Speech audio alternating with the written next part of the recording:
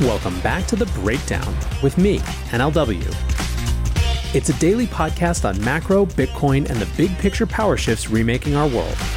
The Breakdown is sponsored by Nexo.io, Circle, and FTX, and produced and distributed by CoinDesk.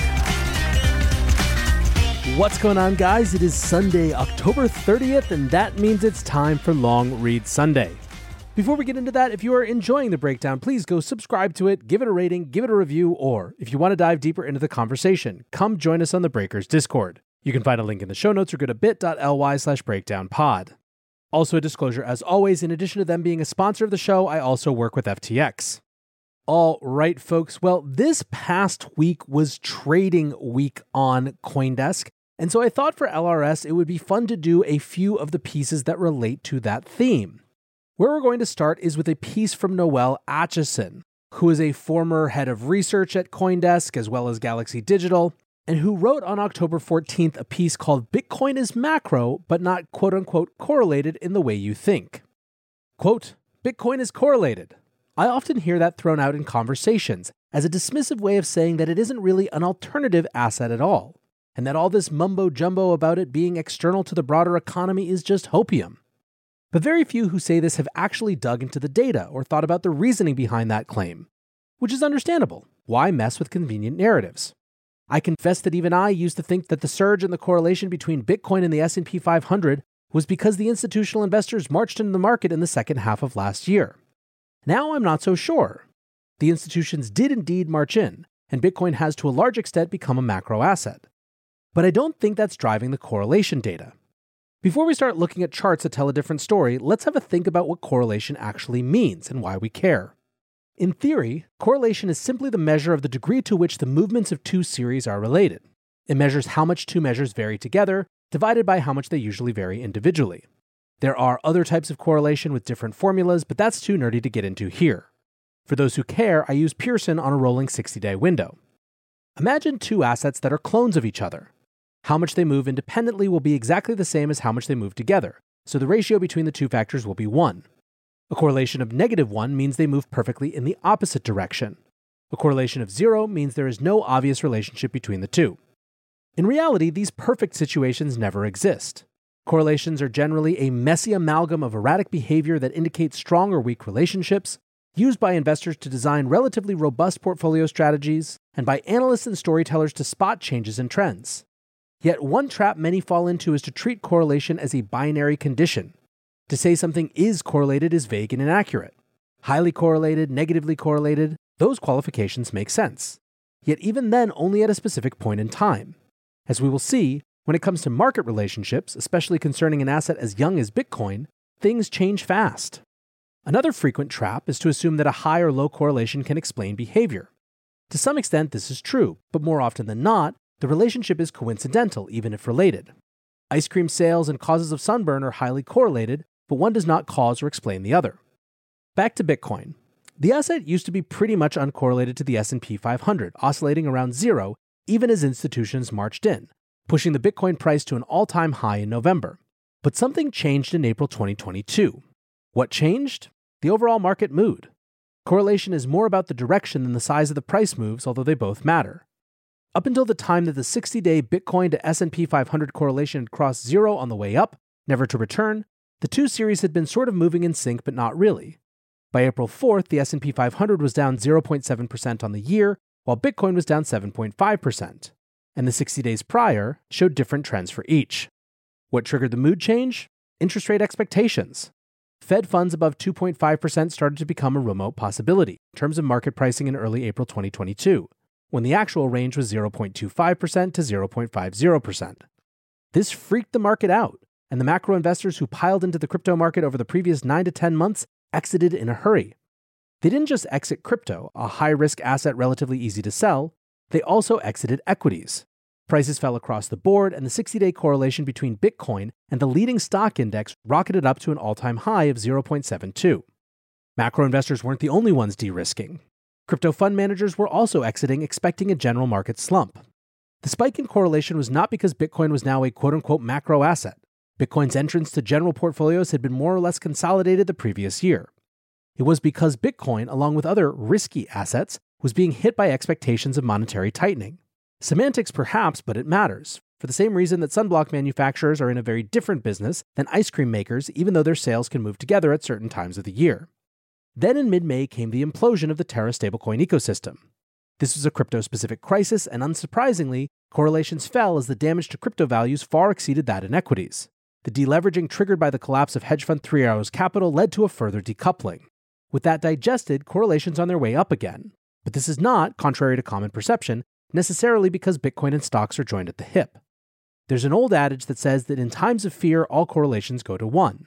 We are in times of fear. But Bitcoin and stocks have very, very different value premises, so we cannot assume that correlations will remain high. Bitcoin is a macro asset in that it is now part of the global market, but not all macro assets are highly correlated. As fear subsides, which it will one day, given the distinct value propositions of equities and crypto, we are likely to see correlations head back to lower levels, supporting the narrative of an alternative macro asset. Even before then, as the dust settles on the recent crypto crashes, as the outlook for global equities continues to get worse, and as the risk of holding dollars shifts higher, we could see investors calibrate the relative downsides of asset groups. The resulting flows of funds are likely to change correlations and narratives, driving a new momentum that impacts correlations even further. So, it is correct to say Bitcoin is macro now and going forward.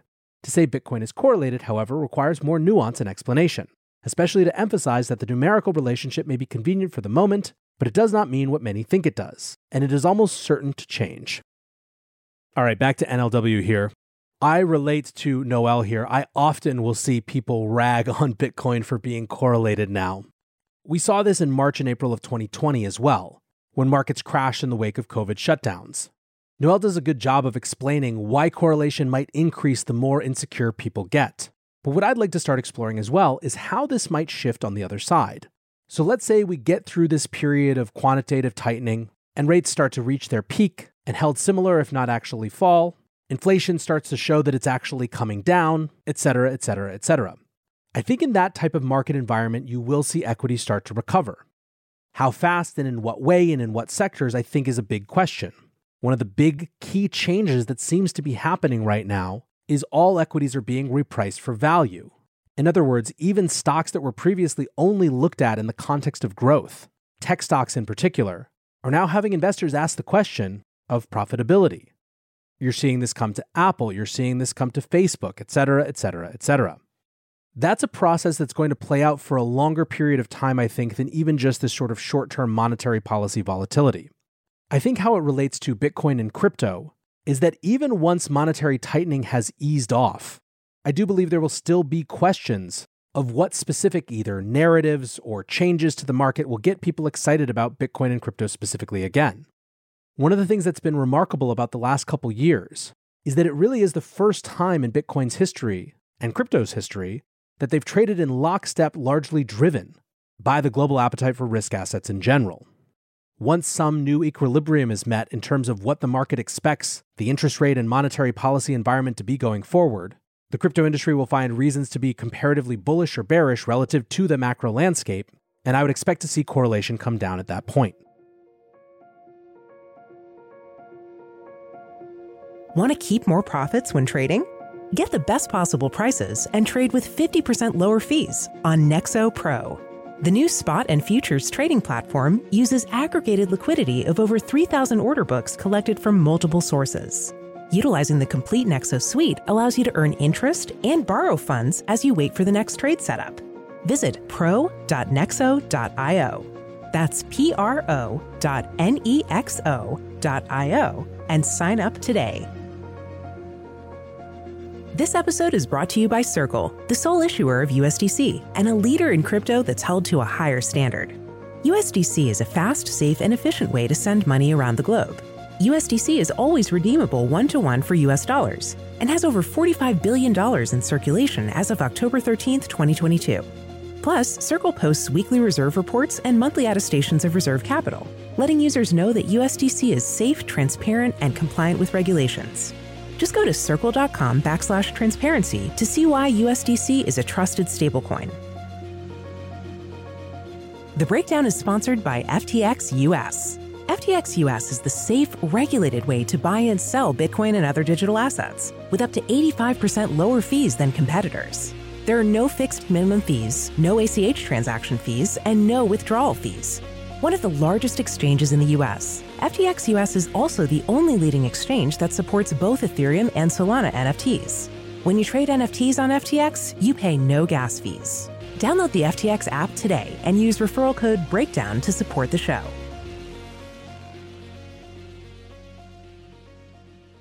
Continuing on our explanation of Bitcoin and correlation, let's read a piece by Stephen Lubka, a managing director of Swan Private Client Services. On October 25th, he published a piece on CoinDesk called Why Bitcoin Has Been Highly Correlated with Fiat, and whether it means that it has failed as an inflation hedge for traders. Bitcoin is in a conversation with fiat. It isn't independent, it's contextual, it's relational. Bitcoin is contextualized by the existence of fiat, and hopefully fiat becomes contextualized by Bitcoin. It's like hot and cold, light and dark. Bitcoin is the absence of monetary intervention, while fiat is money optimized for and defined by monetary intervention. Bitcoin without fiat is just money. Fiat without Bitcoin is just money. Starting with this lens, we can discuss why Bitcoin has been correlated to the unique macroeconomic environment we are in, which has been decidedly negative for practically all assets. You can hear it when people talk about Bitcoin. Wasn't Bitcoin supposed to be independent of traditional markets? Wasn't Bitcoin supposed to be an inflation hedge? For an asset which is supposed to provide an alternative to contemporary finance, why has Bitcoin been so correlated to traditional markets and central bank policies? If Bitcoin is anything, it's an alternative to fiat. Call it a hedge, call it an escape hatch, call it whatever you want. It's something you can own in case the current iteration of the dominant money system fails or becomes dysfunctional, or already has. Thinking deeply about this, one should realize this implies a relationship between Bitcoin and the current system. When the current system is engaged in reckless expansionary policies, in the debasement of the numeraire, Bitcoin should become more valuable relative to whatever abused fiat currency you are measuring it against and measuring it with. So what happens when the inverse occurs? What happens when the hegemon contracts the money supply, when they tighten the monetary policy? What happens when liquidity disappears? What happens when growth inverts? If Bitcoin appreciates in value relative to fiats when monetary expansion takes place, it follows that it could decline in value when the fiat system tightens and contracts. That's precisely what has happened. When the COVID-19 stimulus plans and massive quantitative easing were announced, you could have bought Bitcoin between $6,000 and $9,500 for over a month, even if you didn't catch the bottom. Over the next year, Bitcoin outperformed every major asset class, and even today, after the precipitous drop from all-time highs, Bitcoin has still outperformed the S&P 500 and NASDAQ 100 by a huge margin if you bought both at the beginning of the pandemic, before the expansionary monetary policies began. Since June 2020, Bitcoin went from $9,500 to today's price of $19,500, over a 100% return.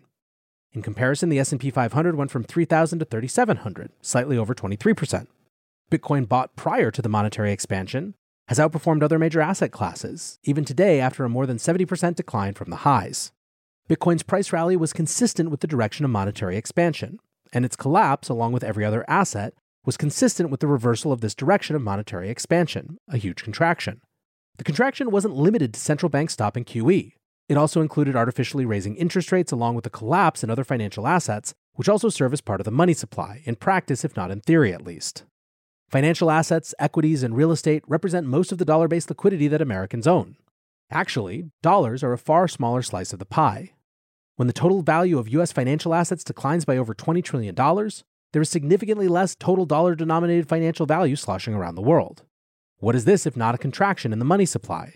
Paul Krugman might disagree with me on a semantics basis, but I don't care about semantics. I care about how reality functions. Low interest rates, rampant money creation, and rising financial asset values and premiums led to Bitcoin outperforming all other asset classes. Rapidly increasing interest rates, a cessation of money creation, and crashing financial asset values and premiums led to a steep drop in Bitcoin's dollar-denominated price. Can I back up this point of view? Yes, let's look at gold. Gold is down 19% from its all-time high. This is meaningfully less than Bitcoin, but it is still an example of the market's most commonly accepted inflation hedge declining in a macro environment with inflation at multi-decade highs and geopolitical tensions. The common thread is any discussion of inflation hedges is only relevant insofar as we use the actual and original definition of inflation, monetary expansion. The modern semantic switch to inflation representing consumer goods prices doesn't help us here. Gold and Bitcoin are both inflation hedges in this sense. They appreciate when the fiat money supply is expanded, and they decline when that money supply contracts. Consumer goods price increases due to decades of malinvestment, underinvestment in commodities, supply chain disruptions, and deglobalization do not constitute a boon for fixed monetary assets that should appreciate in value as economic growth increases. Bitcoin's price performance in 2022 is not evidence of a failure for Bitcoin or even a failure of narratives around Bitcoin when properly contextualized. It is solely evidence of rapid destruction of liquidity and profound geopolitical disruptions. The good news for Bitcoin investors is that a prolonged contraction of economic growth and of credit will eventually render the system totally insolvent. While this would be devastating, our esteemed central planners will eventually stop short of this and engage in a jubilee of monetary and fiscal support. While anything is possible, the skillful deleveraging and austerities that would be involved in avoiding the inevitable monetary debasement appear far beyond the means or appetite of the current political apparatus. Therefore, the base case is more monetary expansion and more debasement of fiat. And when this comes, Bitcoin will likely continue to be the best performing asset relative to all other major asset classes. I love that Stephen here is digging into this definition of Bitcoin as an inflation hedge. This was used in a very narrative sort of way, obviously, at the beginning of the last bull market. Paul Tudor Jones' Great Monetary Inflation was in many ways the intellectual wellspring from which that bull market started. However, I think it's important to point out not only what Stephen does here in terms of what definition of inflation are we using, but also of the idea that when people talk about Bitcoin as a store of value and an inflation hedge, there's the financial portfolio construction version of this argument and the I live my life in an unstable monetary regime version of this argument. What people are excited about, why Bitcoin has attracted so many, is the idea that it's an opt-out to the local monetary regimes that people are born into as accidents of birth. Argentina is currently on the verge of 100% inflation for this year. Bitcoin is theoretically a way to get money out of that system that you just so happen to have been born into, away from exposure of failed policies.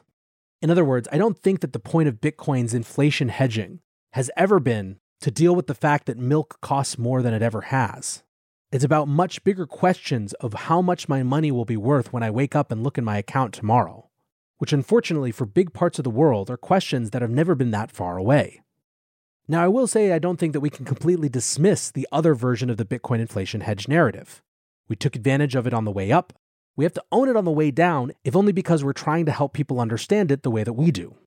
In either case, I think both of these pieces do a great job of helping better explain some of these concepts of correlation that get thrown around a lot. So thanks again to Stephen and Noel for their pieces. Thanks to my sponsors, Nexo.io, Circle, and FTX for supporting the show. And thanks to you guys for listening. Until tomorrow, be safe and take care of each other. Peace.